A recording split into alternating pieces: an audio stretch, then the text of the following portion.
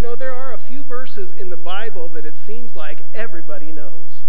And whether people inside the church or outside the church, everybody knows a few verses of Scripture, and they like to use them to their own advantage.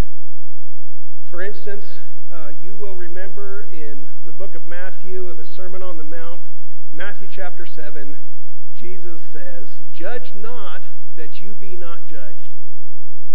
And boy, that's one verse it seems like everybody knows, right? And they know exactly when to use it to their best advantage, right? And then there's another verse kind of like that. In fact, it's just after that, the next few verses after that in Matthew, where it says, "Why do you look at the speck in your brother's eye when you have a log in your own eye?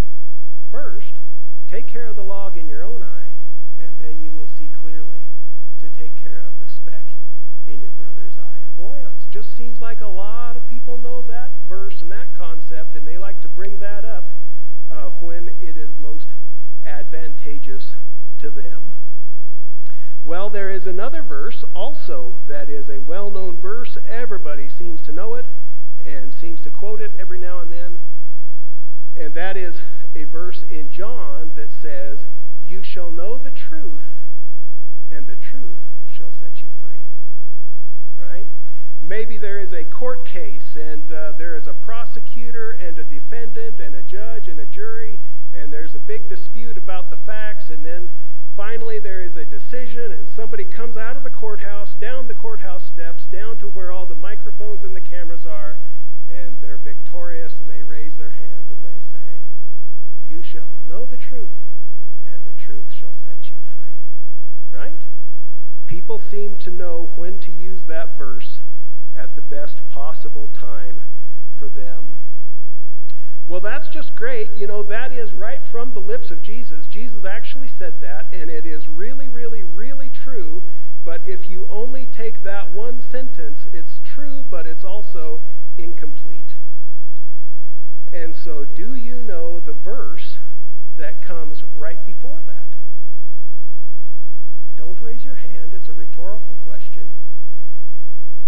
"You shall know the truth, and the truth will set you free." But what did Jesus say right before that?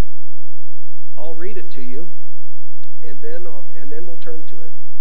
It says this: "Then Jesus said to those Jews who believed him, 'If you abide in my word, and you are my disciples indeed, and then you shall know the truth, and the truth shall make you free.'" That is in John chapter 8, and you can turn there.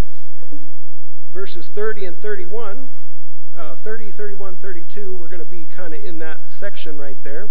And while you're turning there, I have to say a great big thank you to Ravi Zacharias. He is the one that actually kind of put this message in my mind. I really appreciate listening to Ravi Zacharias. I don't know if you know who he is or not. You can punch up his name on YouTube and see a lot of his stuff, or else punch up RZIM, Ravi Zacharias International Ministries. And he is an apologist. He goes around the world explaining why the gospel is true and that the Christian faith is sound and believable and trustworthy faith. And I have heard hundreds of his messages, and a couple months ago, I was listening to one of his messages, and he just brought that out just in passing.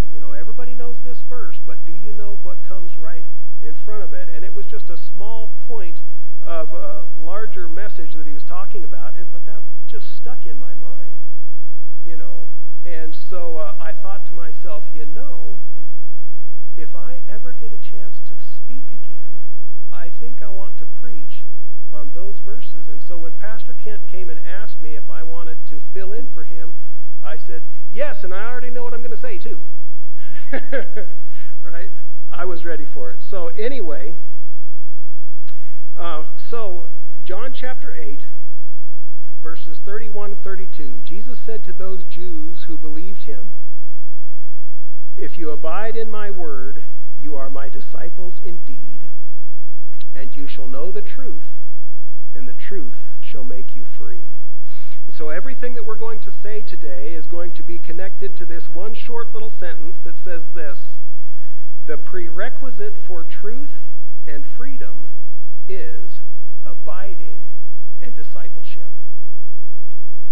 The prerequisite for truth and freedom is abiding and discipleship. Well, in order to understand the context of what is going on here and who Jesus is talking to and where he is when he says it, you actually have to go all the way back to John chapter 7, the beginning of John chapter 7. And you'll see in verse 2, it says, "Now the Jews' feast of tabernacles was at hand.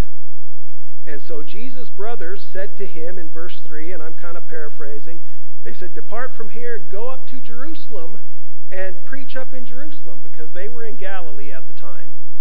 And so they said, "Look, if you want a crowd to preach to, if you want everybody to hear your message, go to Jerusalem and preach up there," because the whole nation of Israel was going to Jerusalem for the Feast of Tabernacles. And so they said, "Go up there." And Jesus said, "No, I'm not going to go up there yet. You guys go up there." And so they did. They left and went to Jerusalem. And then it says that later on, privately and secretly, Jesus went up to Jerusalem as well. And then about halfway through the feast, he actually did stand up in the temple and start preaching and speaking.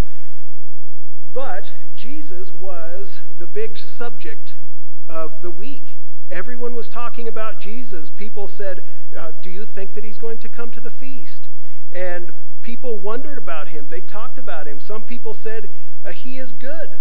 Other people said, "No, on the contrary, he deceives all of the people." And so there was dispute and confusion about Jesus, but all of it was being kind of quiet. Nobody talked about Jesus openly in front of the Jewish leaders because they knew that the Jewish leaders hated Jesus. And so in John chapter 7, verse 25, Jesus actually stands up in the temple and he does start preaching. And in verse 25 it says, "Now some of them from Jerusalem says, 'Is this not the one whom they seek to kill? But look, he speaks boldly and they say nothing to him. Do the rulers know indeed that this is truly the Christ? However, we know where this man is from. But when the Christ comes, no one knows where he is from.'" And this is kind of interesting because if you keep reading down to verse 40, and in my Bible, the way it's printed, they're almost right across the columns from each other. So they said, "When the Christ comes, we don't know where he is from." But then in verse 40, it says, "Therefore many from the crowd, when they heard this saying, said, 'Truly this is the prophet.' Others said, 'This is the Christ.' But some said, 'Will the Christ come out of Galilee? Has not the scripture said that the Christ comes from the seed of David and from the town of Bethlehem where David was?'" So you've got confusion right here in the text. Some people said, "When the Christ comes, we don't know where he's from." And then other people later on said, "When the Christ comes, we know that he was born in Bethlehem. He's of the seed of David." And there was a lot of confusion. Of course, you and I know that it was all true. Jesus was from Nazareth, and he was from Galilee, but at the same time, he had been born in Bethlehem, and he was the seed of David, the rightful king. And so, but these people were very confused about it. Well, if you look at verse 37 in chapter 7, verse 37, look at what it says. "On the last day, that great day of the feast, Jesus stood and cried out, saying, 'If anyone thirsts, let him come to me and drink. He who believes in me, as the scripture has said, out of his heart will flow rivers of living water.'" And that's a great statement that we remember from Jesus. Well, just this past week, over in Israel, guess what they are celebrating right now over in Israel? It is the Feast of Tabernacles, exactly what we're talking about here. And it ends today. This is the last day. So when you read in John chapter 7, verse 37, "On the last day, that great day of the feast, Jesus stood up," that is today, exactly today, all those years ago. Isn't that interesting? And so, one of the things that they would do, the high priest would come out of the temple and he would come down to the pool of Siloam, and they had a ceremony where he would dip up a bunch of water, and I don't know exactly what all the ceremony entailed, but part of it was that he would pour that water out before the Lord. And that's the moment when Jesus stepped up and said, "If anyone thirsts, let him come to me and drink. He who believes in me, as the scripture has said, out of his heart will flow rivers of living water." That was today, many, many, many years ago. Anyway, so then they continue on. The Pharisees debate with Jesus. Nicodemus stands up for Jesus. The same Nicodemus is from John chapter 3. In the beginning of chapter 8, you have the story of the woman caught in adultery, and you remember that. They brought her to Jesus and said, "What should we do with her?" Then if you look in verse 12, it says, "Then Jesus spoke to them again, saying, I am the light of the world. He who follows me shall not walk in darkness, but have the light of life." And verse 13 kind of helps us with our context some more. It says, the Pharisees therefore said to him, "You bear witness of yourself. Your witness is not true."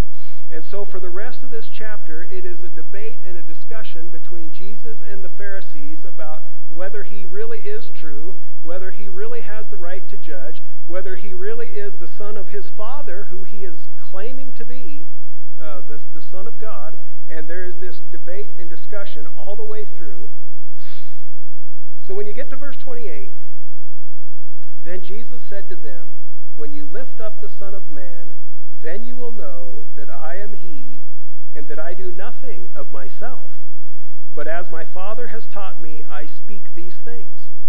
And he who sent me is with me, and the Father has not left me alone, for I always do these things that please him." As he spoke these words, many believed in him.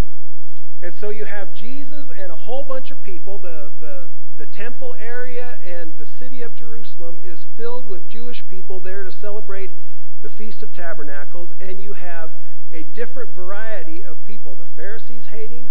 Some people are confused about him. Other people don't know what in the world to think about him. But it says here that some people believed him. And that's where we come now again to verse 31. "Then Jesus said to those Jews who believed him, If you abide in my word, you are my disciples indeed, and you shall know the truth, and the truth shall make you free." Well, remember that today we are saying that the prerequisite for truth and freedom is abiding and discipleship. Do you want freedom? Well, then you need truth. Do you want truth? Well, then that requires abiding and discipleship, abiding in his word. Abiding and discipleship bring truth and then bring freedom. So, today we could have 4 different messages on abiding and discipleship and truth and freedom, and there is so much that we could talk about today, and we're really just going to skip across the top of all of this, okay? Kind of like a jet ski out on the waves of the lake, all right? We're just going to go shushing through it as fast as we can. So I will try to talk fast, and you try to listen fast, and we'll get through what we have to say here. First of all, let's think about the battle over the truth. The battle over truth. Ever since the beginning, this has been the biggest, the greatest, and the main battle of all time, the battle over truth. It occurred to me this week, and you can go back and read Genesis 1, 2, and 3 if you want to and check up on this, but it occurred to me this week, and I went back and scanned all of that. The first time you ever see a question mark in the Bible, where is that? When the serpent, "Has God really said, you shall not eat of every tree?" The first question was challenging the truth of God. And then down through all of the history of Scripture and the history of the world, it has been a battle over truth. And you can pick out some illustrations of this maybe at different times. Think about 1 Kings chapter 18 when Elijah and the prophets of Baal were on Mount Carmel, and they say, which God is true? Is Baal true, or is the God of Israel the real true God? And there was that battle. Who's right? Who's real? Who's true? In Jeremiah chapters 28 and 29, Jeremiah was God's prophet, and the children of Israel were about to go into captivity into Babylon. And there was a false prophet by the name of Hananiah, the son of Azur. And Hananiah told all the people, he said, look, folks, this is not going to be any problem. We're going to go to Babylon, but it's only going to be a couple of years, and then we're going to be right back here. We're going to come home in a couple of years. He said, God is going to break the yoke of Nebuchadnezzar, and we will all be able to come home. Don't worry about it. It's all going to be okay. And in fact, he actually broke a yoke for an illustration there, a wooden yoke. He went and broke this wooden yoke. And then God comes to Jeremiah and he says, go tell Hananiah, you broke that wooden yoke and you're a lying prophet. He says, because you broke that wooden yoke, I'm going to put yokes of iron on you. And he said, in less than a year, Hananiah, you are going to die. And that is exactly what happened. In the 7th month, Hananiah tipped over dead, and he was done. And Jeremiah told the people, he said, we are going to go to, Jeremiah didn't go, the rest of the people did. He said, you are going to go into captivity, but it's going to be 70 years. And so God says this, God says, build houses, plant gardens, plant vineyards, get comfortable, pray for the peace of Babylon, because in the peace of Babylon, then, you will have peace. And it all happened just like Jeremiah said, because Jeremiah had the truth of God's word. Well, then Jesus steps onto the scene. The Gospel of John, chapter 1, one of my favorite passages. John chapter 1, verse 9, John calls Jesus the true light that gives light unto all the world. In verse 12 it says, we beheld his glory, that of the only begotten of the Father, full of grace and truth. In John chapter 14, on that night that Jesus was with his disciples in the upper room, shortly before he was arrested, he said very clearly, I am the way, the truth, and the life.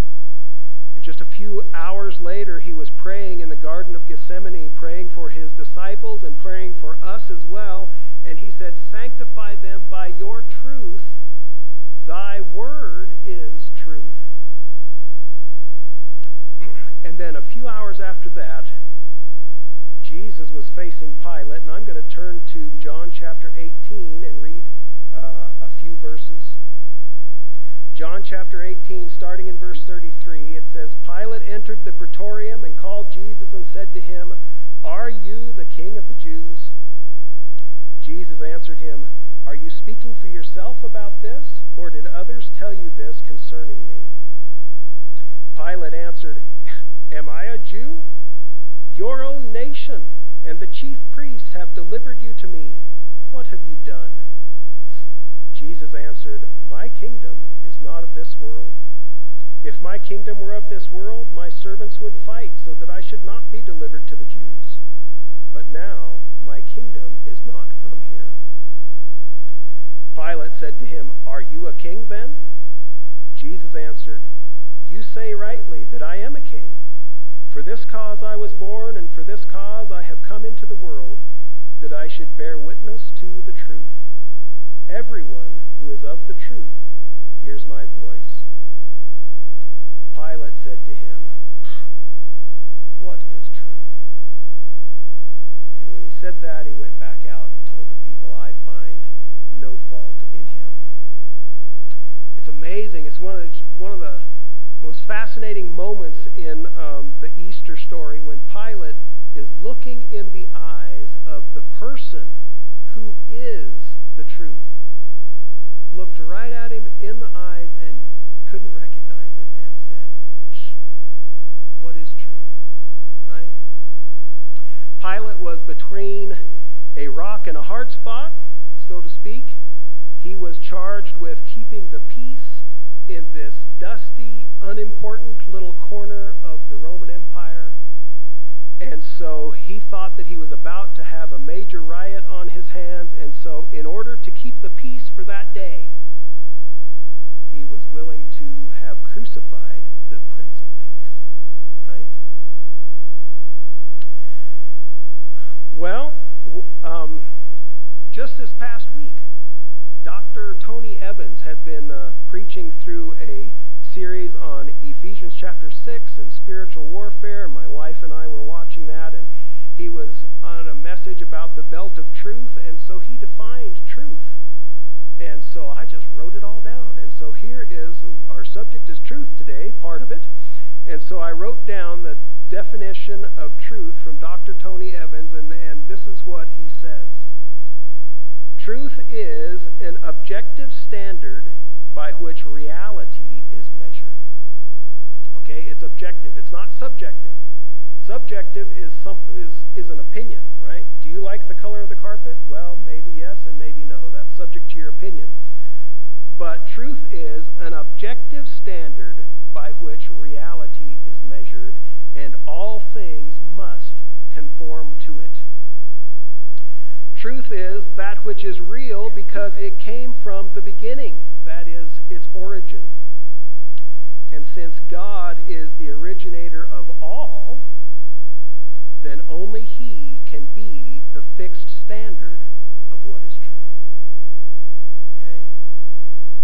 God is the originator of all, only He can be the fixed standard of what is true.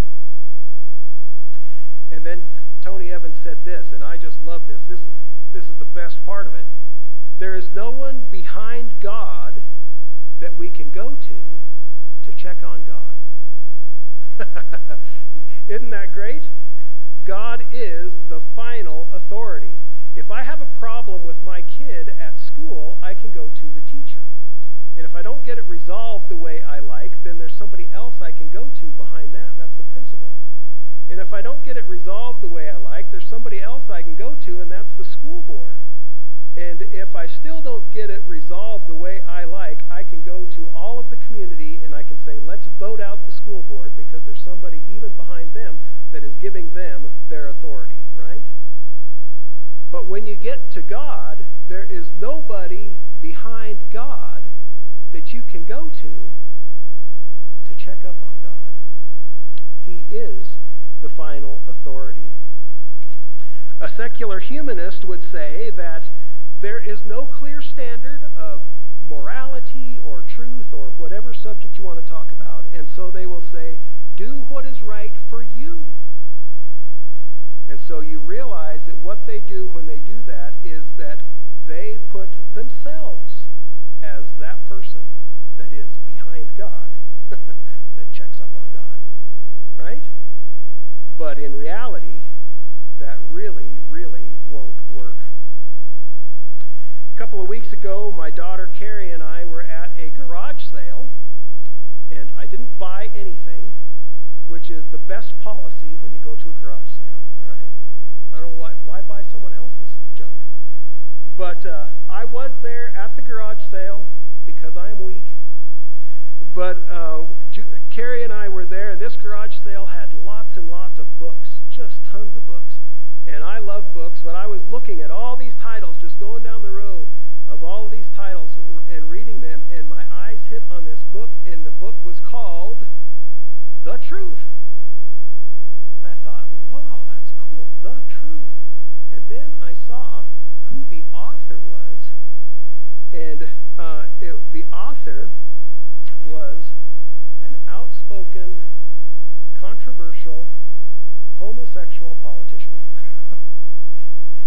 And I just had to sort of giggle and think, I wonder how much truth I'm going to find in a book called The Truth, written by that guy. Right? God's standard is the complete standard of truth. Finally, in Revelation chapter 19 and verse 11, you will remember when John is describing the end of time. And there is a moment when John says, I saw heaven opened and a white horse, and he who sat on him was called Faithful and True. So what we find out in the end is that truth is not a concept. Truth is not even a fact.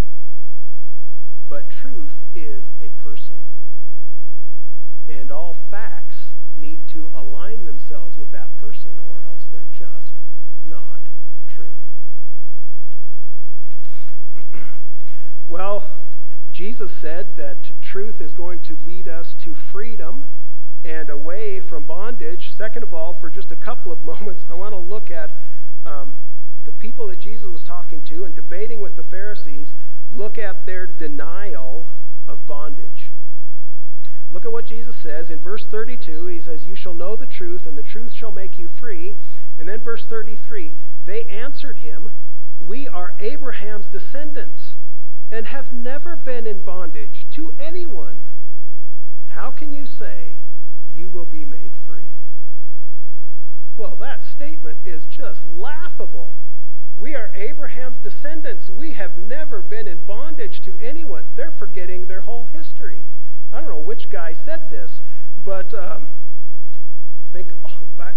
The nation started, it grew for hundreds of years in bondage in the land of Egypt. And they were freed from Egypt, and then as they moved into the promised land, and in the book of Judges, if you read through there, what you see is over and over again, the people from the surrounding areas would come in and subjugate the nation or different parts of the nation. That's why, remember the story of Gideon, who was hiding from the Midianites? It's because the Midianites had them under bondage. And God used Gideon to free the people from the Midianites. Later also then you have Samson, who was fighting the Philistines because the Philistines were subjugating the people. And so all through the book of Judges there is this cycle of freedom and then bondage and then freedom and then bondage, and the judges would come and set them free at different times. Later on then, after there became a nation with kings, there was King Saul and King David and King Solomon, and then the nation split into two different countries. The northern 10 tribes were still called Israel. The southern 2 tribes were called Judah. In 721 BC, Israel went into captivity with Assyria. And in 586 BC, the nation of Judah went into captivity in Babylon. Their history is filled with bondage. Between the end of the book of Malachi and the beginning of the book of Matthew is 400 years, and we call those the 400 silent years because there wasn't ever any scripture written during that time. But we know from history that time also Israel was under bondage a lot. One of the most well-known times is Alexander the Great. Alexander the Great conquered the whole entire world, and he conquered Israel. And that is why the Old Testament is originally written all in Hebrew, and the New Testament is written in Greek, because Alexander the Great demanded that the whole world learn Greek. By the time of Jesus, that's what they were speaking, that's what they were writing. It was Greek. And even on this day that Jesus was talking to the disciples, they were under bondage to Rome, right? Jesus lived and died his whole entire life in his homeland that was under the heel and under the power of a foreign nation. And so, for them to say, we are Abraham's descendants, we have never been in bondage, they were missing the point. But Jesus is really talking about personal slavery. personal bondage, personal sin. The Pharisees were saying, bondage? What? Not us. Jesus says, you're in bondage and you don't even know it. Another word that you can use for bondage or slavery, a synonym, is the word stronghold. A spiritual stronghold is anything that has a strong hold on you. Anything that shouldn't have a strong hold on you, but it does, that is a spiritual stronghold. And so someone might say, I don't have any anger problem. I just, I came from a family of hotheads and I'm just expressing myself. Like, no, you have got an anger problem. You have a stronghold of anger in your life. Someone else might say, I'm not gossiping. I am sharing prayer requests, right? No, you have got a stronghold of gossiping in your life, and you need to admit it and go to God and take care of it. There are other things that bring bondage, the addictions that we can think about, different habitual sins. But all sin eventually does the same thing, and that is that sin draws us away from God and creates habits that enslave us until we can't even tell the way back. And without God's grace to bring us back, we wouldn't even want to come back. But God is gracious. So there is an enslaving power to sin. The world certainly lies under the enslaving power of the wicked one, but sin is powerful also in the lives of believers as well. And it takes abiding in His Word, discipleship, and truth to set us free and to keep us free. So we've talked about truth and bondage. Jesus says the only way to have truth and freedom is through abiding and discipleship. Abiding and discipleship are not exactly the same thing, but they are very closely connected, and so we're going to consider them together for just a couple of moments. Discipleship is being a follower, being a learner.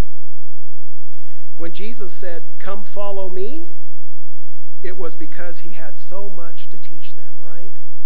Put down your fishing nets and come follow me. I'm going to teach you. Matthew, leave the tax business and come follow me. I have so much to teach you.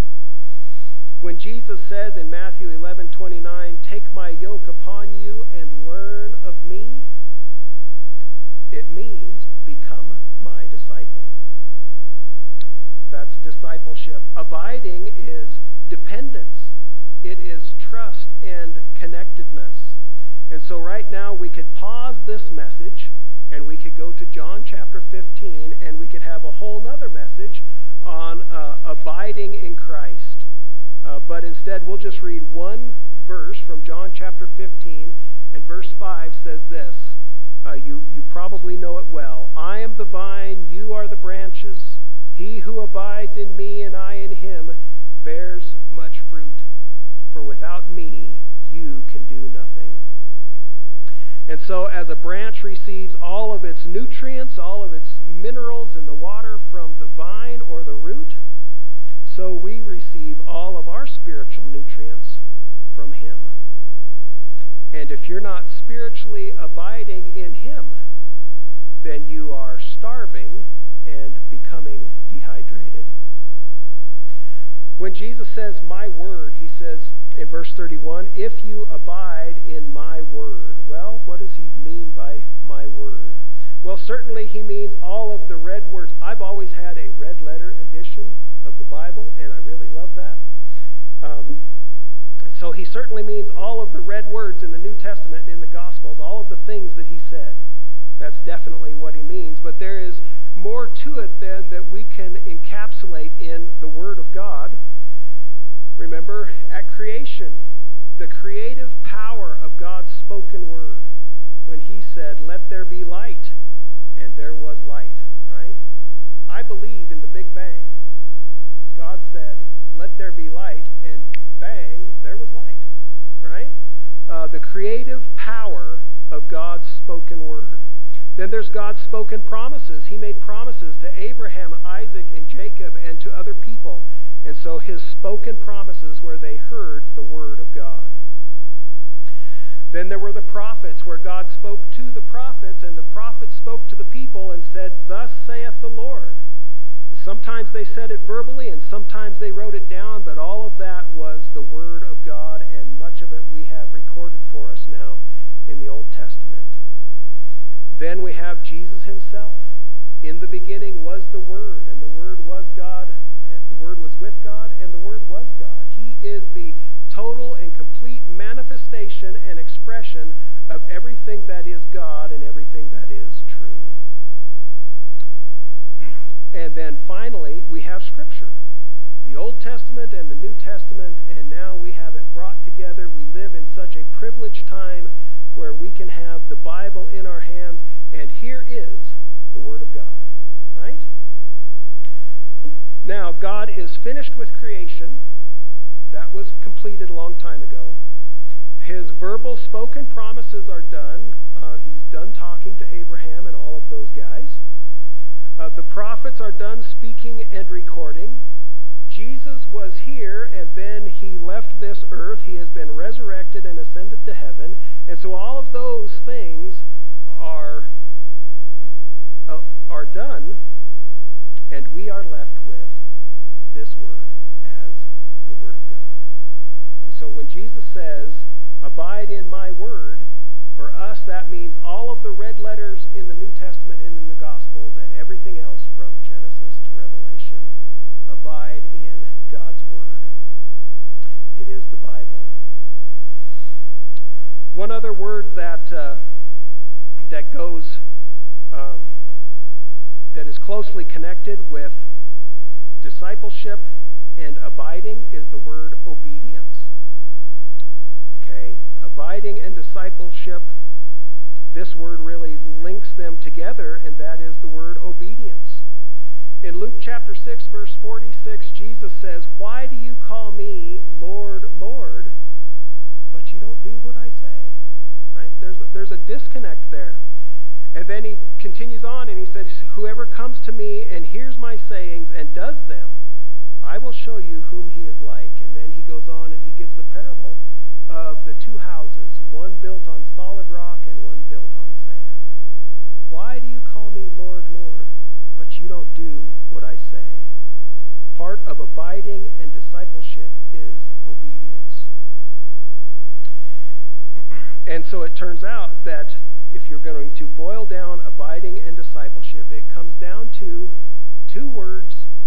You've heard them before: trust and obey. Right? And there we go. And so we have these words of dependence, that's part of abiding; connectedness, that's part of abiding; learning, and then living it out. And so finally, in conclusion, we want to wrap this up. I want to just close with a couple of personal illustrations that really, this is how some of this has worked out in my own life. When I was a little kid, I accidentally memorized a Bible verse. How do you accidentally memorize a Bible verse? Well, I lived in Summit County. We went to church in Frisco, Rocky Mountain Bible Church, and in the summer we would have VBS, and Mom would take all of us boys to VBS. She was usually in charge of it or had some big part of it to lead herself. But when you live, 25 miles or took 20 or 25 minutes to get into town, when do you memorize your VBS verses?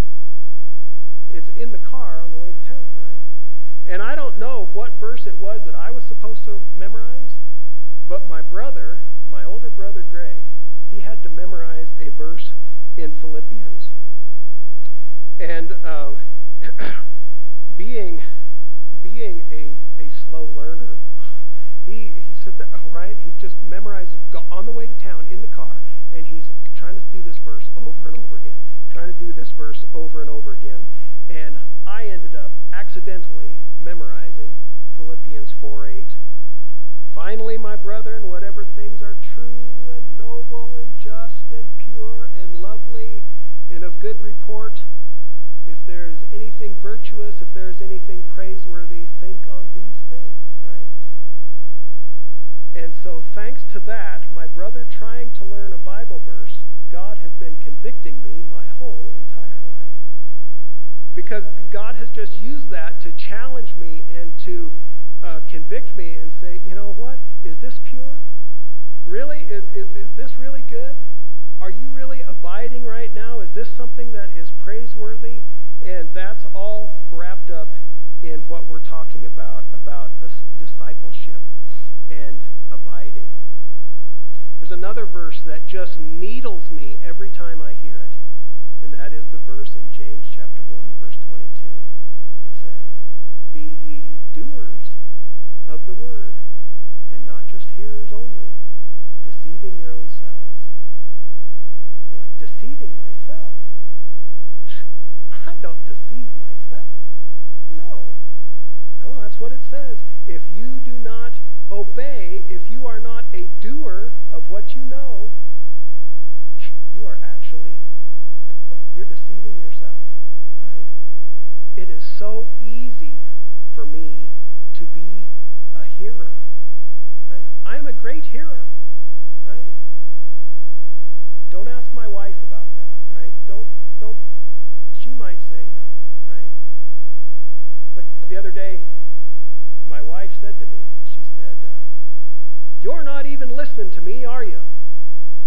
And I said, "Well, that's a funny way to start a conversation."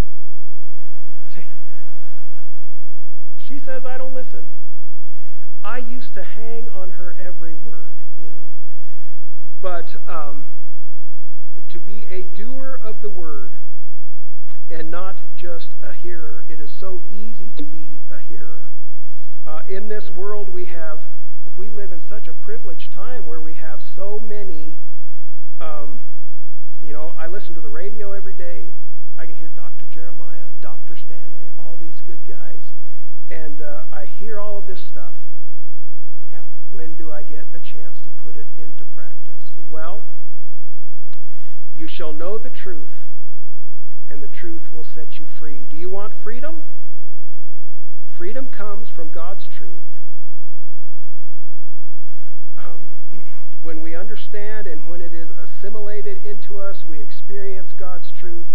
When we trust and obey, when we abide and be His disciples.